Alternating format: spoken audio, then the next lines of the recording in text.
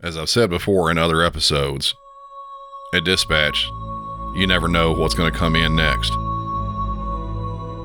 You might have someone calling in asking about a dispute about a bus ticket or an incorrectly prepared hamburger, and the next is someone calling because their baby stopped breathing.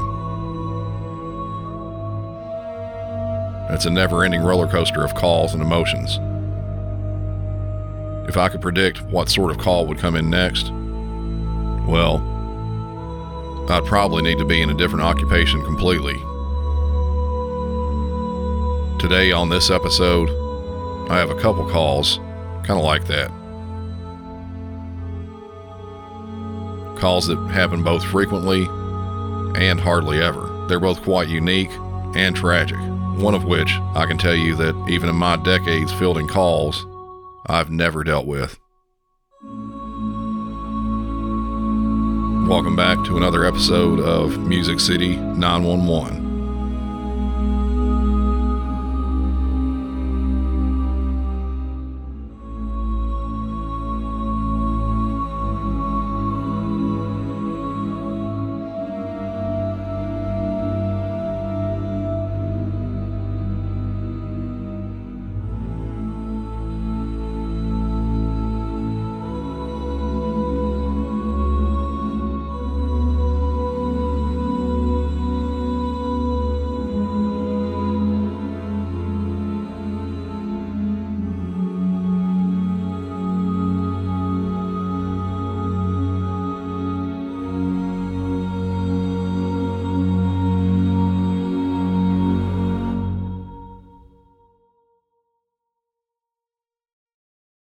The first incident we'll get into is something that was all over the headlines for several days. I'm sure that if you keep up with the news at all, that you've heard about this. It was seriously everywhere. But when we get a call like this, we have no idea about the details of what happened other than what the caller has given us. You'll understand more after the call. And is that a house, apartment, or a business? It's a house. I'm sure you're calling from... Is that correct? That is correct. What's the emergency there? A car just went through my neighbor's house. Okay. And very fast because it's like in the second room. And we don't know what. Okay. People are just clearing up the stuff here. So that the car went all the way into the house? Yes. Like 10 feet into the house. Is there anybody pinned or trapped inside the vehicle? No. Are there any hazards like down power lines, vehicles on fire, anything like that? Not immediate that I can see visually. Okay.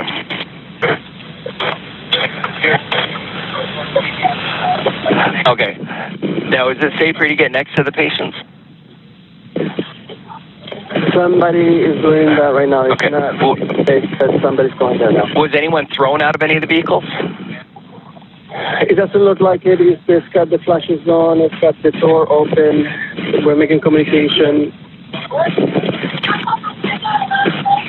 And you said nobody's pinned or trapped. Somebody, Do we have everybody that was in that house accounted for? everybody that was in the house is accounted for, yes. Okay. How about everybody that was in the vehicle? Are they all accounted for? We don't know. We just make contact. it looks somebody is opening the back to see if we can access because they're kind of trapped in the front door. Somebody's trapped by the car? Inside the car, whoever was driving. They're trapped in the car? They get somebody real quick. We've got lots of help already coming. A lot of help on the way. You. Now, can you safely get next to that person that's in the car? There might be hose. Okay, I'm gonna get a hose. It sounds like the person, whoever's trapped inside, might be okay. Now, right now, we're just freaking out about the water and the hose. I don't know if my reach. You're getting a water hose? Is there something on fire there? There's smoke. Somebody smelled smoke. Is the house on fire? No, not the house. Not the house. Somebody just smelled from the inside. It's water. Is the car on fire? Might have smelled water. It might be. I didn't see flames. Somebody just said get water. Okay, let's go back and find out if that house is on fire. Okay. And then we need to find out about that other person that's in the car, whether he's trapped in the car or... Yeah, he's definitely trapped. Is he awake? Can you find out if the patient's awake?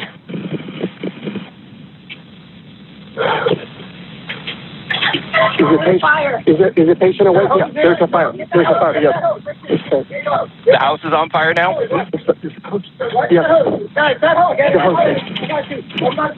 It's the car that's on fire in the house? There's fire going in. And there's smoke. Is there smoke or just fire? I mean, is there fire or just smoke? I smell smoke. I smell fire. But it's not on fire? It's just smoke? The house on fire. I don't see flames. I don't see flames, but there's a lot of smoke. There's a lot of smoke. There's a lot of smoke.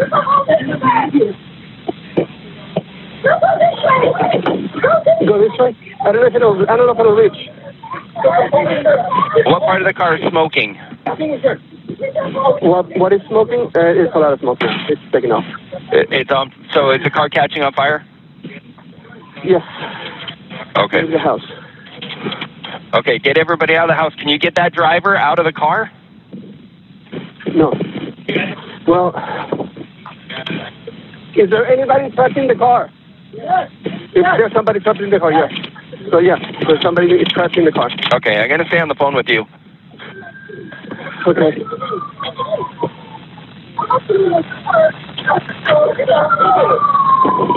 Is there anybody else inside? Just the person in the car? Just the person in the car is the only person inside. The truck, the smoke is turning really black. It's definitely up the hill. It's a big fire. It's a big fire. Okay. I see the fire truck just right here. Try and get the driver out of the car if we can. But I need you to stay in a safe location. Don't put yourself in any danger. Yeah. Here comes the paramedic. Let me know when the fire department's there and taking care of the emergency. Okay. They're here. They're there now? Yeah, they're here. Okay, they're going to take care of it. PD, I've got your numbers. Do you need ours? Yes, another hole over here. This way. Well, I can't get that. The address and phone number were redacted from this call. Of course, any agency will get traffic collisions every day. Most of them are non-emergency. Just a simple fender bender. Someone who was looking at their mobile phone and wasn't paying attention to the road and rear-end someone. No injuries at all, other than maybe a hurt wallet from your insurance going up. Then others, there will be injuries. Anything from minor scrapes and bruises up to critical and even fatal injuries. In Nashville, most days will have dozens if not hundreds of motor vehicle collisions. They're all too frequent. What we don't have very often is a car that hits a house. It does happen, just not very frequently. What's even more rare is a car that goes completely inside of a house. And then up it a bit more to a car that's inside of a house and is now on fire. Every bit of that screams more and more injuries. This car had to have been going an incredible amount of speed to have all this happen. Before anything else is talked about, man, this dispatcher was on it. He covered everything he could. I really like that he handled the safety aspects in regard to the caller, saying things like, if it's safe to do so, checking to see if everyone inside the house was accounted for, asking about the driver. Every possibility, he was on it. He did a great job. But at the same time, as a dispatcher, you're in kind of a rough spot in something like this. Generally, if you have a wreck with injuries, you tell the caller to have the patient remain still. They don't need to move around or try to get up or anything like that. Just have them stay where they're at. The reasons for this is movement could compound any injuries that have been sustained by the patient. Imagine if that person had a broken neck or back and they were moved. That could go from a treatable injury to a life-changing case of paralysis. They may never walk or function again. The rough spot I was talking about with the dispatcher, towards the end of the call, we hear that the car is on fire. So as a dispatcher, you're now in a position of having to decide if the patient is going to risk further injury or death because of the fire, possibly completely engulfing the car with them inside of it. On top of that, if the patient is unable to exit the vehicle themselves, asking the caller to get them out of the vehicle is also a double-edged sword. In general, we're always taught to never create more victims. This situation potentially does just that. Do we leave the person in there to burn up? Or do we ask the caller or any other bystander to try to get them out of the car? The closest firefighter may be minutes away, and by the time they get there, it could be too late. This is one of those when seconds count moments. And truth be told, there's no good answer for this because there are so many problems that can arise from it. But covering it by saying if it's safe to do so, you relinquish a bit of that to the caller. You as a dispatcher, you're not on the scene. You don't know the severity of anything really past what they've told you. That person inside the car may not be harmed at all and could walk out. Or they could be completely unconscious and trapped inside the vehicle enough that extrication equipment would have to be used. This call was the collision that involved the actress Anne Heche. This happened just a little over 2 weeks ago on August 5th in Los Angeles. She had a number of injuries that ultimately ended in her death. The coroner's office of Los Angeles said her cause of death was inhalation and thermal injuries. She also suffered a sternal fracture due to blunt trauma, which could have happened when her chest hit the steering wheel. The thermal injuries were severe burns. Her car drove through a wall and then 30 feet inside of a house. It took 59 firefighters, a total of 65 minutes, to get the fire out and rescue her. She became unconscious during this and inhaled a lot of smoke. When responders got her out and onto a stretcher, they moved her out and towards the ambulance where at one point, as captured by a news helicopter, the actress suddenly woke up and sat completely straight up. After being transported, they got her to a hospital and she fell into a coma, and because of the inhalation and other injuries, she had to be put on a ventilator. On August 11th, 6 days after the crash, she was determined to be brain dead. She was an organ donor, and at that point she was kept on life support while potential recipients were found. On August 14th, she had the organ donation surgery performed and then was taken off life support. If this was all just a tragic accident, that would be one thing. But there was a lot that led up to this. An early blood sample was taken to determine she was under the influence of cocaine and other narcotics, including fentanyl. Before the crash that ultimately took her life happened, there was more. Heche was driving a Mini Clubman, which is a slightly larger four-door model of the Mini Cooper. She had been in a hair and makeup salon in Venice called the Glass Hair Salon just before all this happened. Once she left there, she traveled down a back alley and ran her car into the corner of her garage. A witness recorded a bit of video from that on their phone where a passerby stopped with her, trying to tell her to get out of the car. No, out of the car. No, out of the car. Out of the car.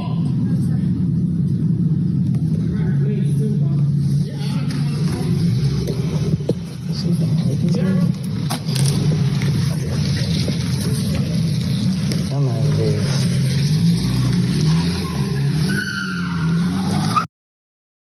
You can hear the man there repeatedly saying, out of the car, and you can faintly hear her saying, no. She then reversed the car from where she impacted the garage and drove up the alley at a high rate of speed, as you could hear when she was peeling off in that last clip. On her way exiting the alley, some surveillance video showed her coming within a couple of feet of hitting a pedestrian. There was no audio available for that one. Directly after that, she collided with another car, a Jaguar, and then again, she didn't stop and left the scene of the accident. No one in the Jaguar was harmed. Later on, a couple different Ring doorbell cameras caught her driving at a very high rate of speed down a residential street.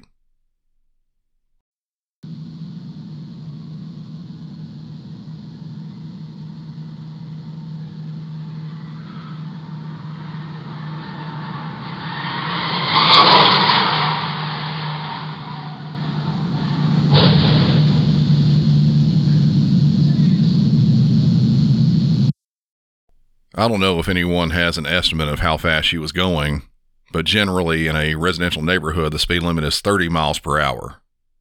She was going well in excess of that, likely more than double if not triple that. At the end of that last clip, we hear the crash that finally stopped her vehicle. Anne Heche acted in dozens of movies and TV shows, including the soap opera Another World, movies Donnie Brasco, I Know What You Did Last Summer, and Volcano, as well as recently she was contested on the TV show Dancing with Stars. She was 53 years old. 911, what's that? Said emergency. Hey, this is Raleigh Wake. Hey, what's up? I've got a call for you. Okay. So RDU Air Traffic Control FAA just called and advised they had a small plane inbound and the co-pilot jumped out. The co-pilot jumped out? Yes. Where? They are putting it in the area about a 1 mile radius of West Lake Middle School. Okay. They do not have the description of the person that jumped out yet. The plane is still, it's actually... I think it's just landed. We just heard it over the radio. Yeah. I have the gentleman's number over at FAA, name and number if you want to call, because they're hoping once the pilot lands they can actually talk to him and get further. Okay. I'm just putting some notes in here. Ready. Hang on 1 sec. Yeah, no problem.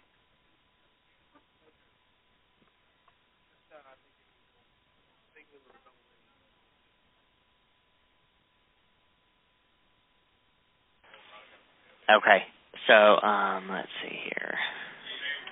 Pilot jumped out. He said 1 square mile near Westlake Middle? Yeah, they're saying about a mile radius of Westlake Middle School. Okay.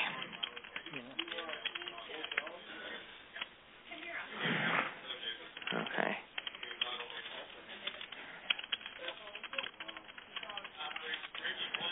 Do we have any kind of phone number for or contact information for this person? Yeah. Okay. Do we have any details on the co-pilot? No, I don't know anything. He was in the process of landing, and then Temple. They actually said, well, if you give us about 10 minutes or so, call us back, and we'll be able to be talking to him at that point in time. Okay.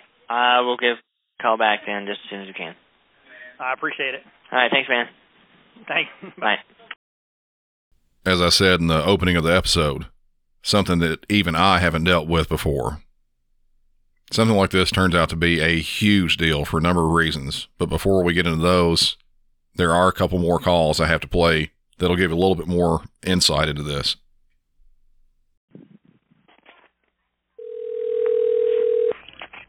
Airport emergency. Hey, this is Carroll Police Department. Yeah. Hey, did you have someone from that plane jump out? No. Well, no. No. Both of them got out of the aircraft. Oh, Raleigh got it from the You FAA. mean like parachuted out? Yeah. No. Or, No. Okay, we're trying because I guess we're getting a call from Raleigh. No. Okay. Well, I guess we'll call you back if we find out anything different. Okay. Thank you. Bye. Bye. Obviously, something like this, there is a level of confusion involved. The first call didn't say a thing about if this was someone who was skydiving or if it was something else. Even the people at the airport this early on are unsure about what happened. The pilot hasn't been questioned fully to see what it was that occurred. Another call was placed.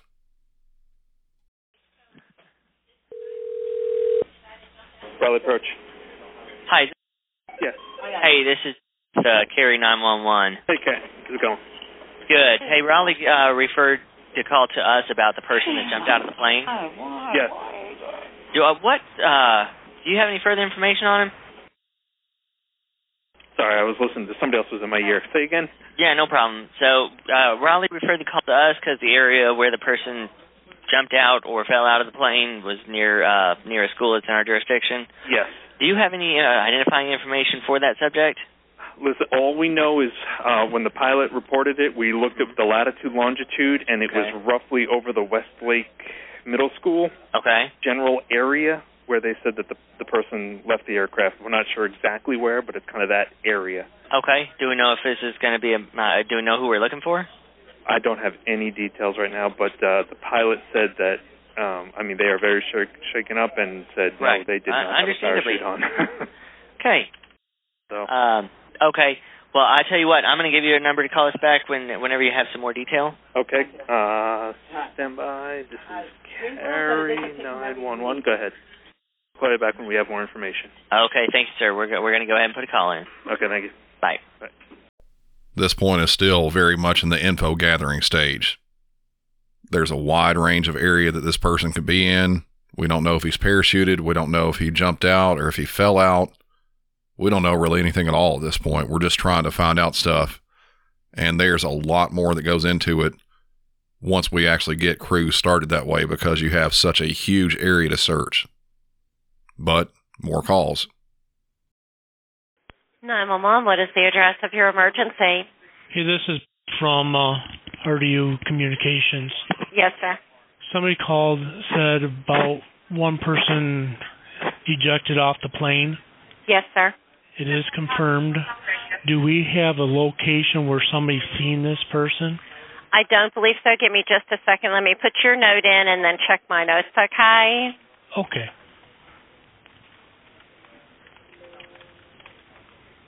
I know we have a call taker on the line with FAA, and they have a general location. Okay. We heard something about a middle school. Yes, sir. They're assuming it's within about a 1 mile radius of Westlake Middle School, so we have units headed out there to look. But we haven't gotten any information that anyone has eyes on the subject that jumped. We just had the FFA give us the information. Okay. Somebody from your department called and asked me, and at that time we did not know about it. Now we do know about it, so yeah.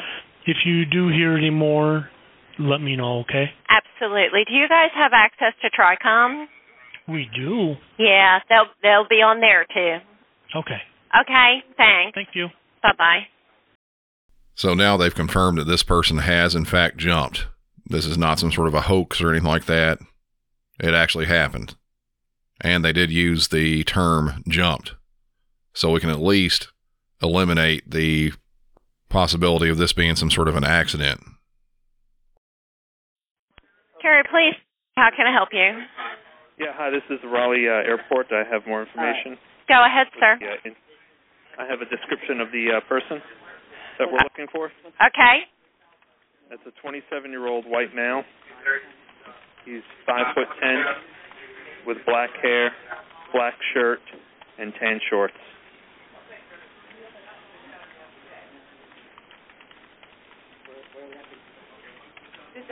Do we know his name? What was his name? They did not give a name. That's okay. If you get it, give us a call back. So we've got a 27-year-old white male, 5'10", black hair, black shirt, tan shorts. Correct. Thank you so much. Thank you. Bye-bye. That was the last of the phone calls that were exchanged about this. This all happened on July 29th this year, just after 2 p.m. in North Carolina. Search crews were sent to look in the area that was mentioned and found the co-pilot in the backyard of a residence. What happened before all this, I'll just have to read portions of from the actual aviation accident report from the National Transportation Safety Board because I have very little knowledge of aviation and I don't want to misquote anything. On July 29th, 2022, about 14:04 Eastern Daylight Time, a CASA 212-200 was substantially damaged when it was involved in an accident near Rayford, North Carolina. The pilot in command was not injured, and the second in command sustained fatal injuries during the subsequent diversion to the Raleigh-Durham International Airport in North Carolina. The airplane was operated as a Title 14 Code of Federal Regulations Part 91 skydiving flight. The pilot in command reported that they flew 2 skydiving runs, then descended to the Rayford West Airport to pick up a third group of skydivers. The second in command was flying their approach and was on heading, altitude and airspeed until the airplane descended below the tree line and dropped. Both pilots called for a go-around maneuver, which the second in command, the co-pilot, initiated. However, before the co-pilot could arrest the airplane's sink rate and initiate a climb, the right main landing gear impacted the runway surface. The pilot in command assumed the flight controls upon the airplane reaching 400 feet, then flew a low approach to have airfield personnel verify the damage. The personnel subsequently called the pilot in command to let him know that they had recovered a fractured landing gear on the runway. The pilot in command directed the second in command to declare an emergency and request a diversion to Raleigh-Durham for landing. While en route, the crew coordinated with air traffic control, operations, and their customer and planned their approach landing at Raleigh-Durham, with the second in command responsible for communicating with air traffic control while the pilot flew the airplane. The pilot reported that there was moderate turbulence during the flight and that about 20 minutes into the diversion to Raleigh-Durham, after conducting approach and emergency briefings, the second in command, the co-pilot, became visibly upset about the hard landing they had done. The pilot in command described that about this time, the second in command opened his side cockpit window and may have gotten sick. The pilot in command took over radio communications, and the second in command lowered the ramp in the back of the airplane, indicating that he felt like he was going to be sick and needed air. The pilot in command stated that the second in command then got up from his seat, removed his headset, apologized, and then departed the airplane via the aft ramp door. The pilot stated that there was a bar that one could have grabbed hold of about 6 feet above the ramp. However, he did not witness the co-pilot grab this bar before exiting the plane. The pilot then turned the airplane to the right to search for the co-pilot. In a radio transmission to air traffic control, about a minute and a half after the second in command's radio acknowledgement of the plane's course heading, the pilot in command notified air traffic control that his co-pilot had departed the airplane without a parachute. The pilot proceeded on course to Raleigh-Durham, where he performed a low approach and then emergency landing. Upon landing, the airplane departed the right side of the runway and came to rest upright in the grass. Post-accident examination of the airplane revealed substantial damage to the landing gear the landing gear fittings, and the airframe structure where the fittings attach. The co-pilot was identified as Charles Crooks. He was only 23 years old. There's no definitive information regarding whether this was a suicide or an accident. With all the various safety measures, including that bar that they talked about, it's hard to think that it was an accident, but it still could have been. Regardless, this was incredibly tragic for everyone involved. The pilot was obviously shaken by this and had to perform essentially a crash landing by himself after his co-pilot had just jumped out of a plane.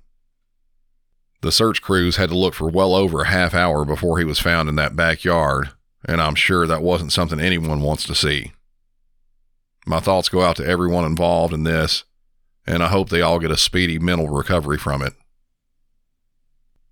That's it for this episode. For even more on the last incident I discussed, head over to patreon.com and sign up to be a member there, where you'll get 35 minutes of uncut fire and rescue radio traffic from where they conducted the search and recovery.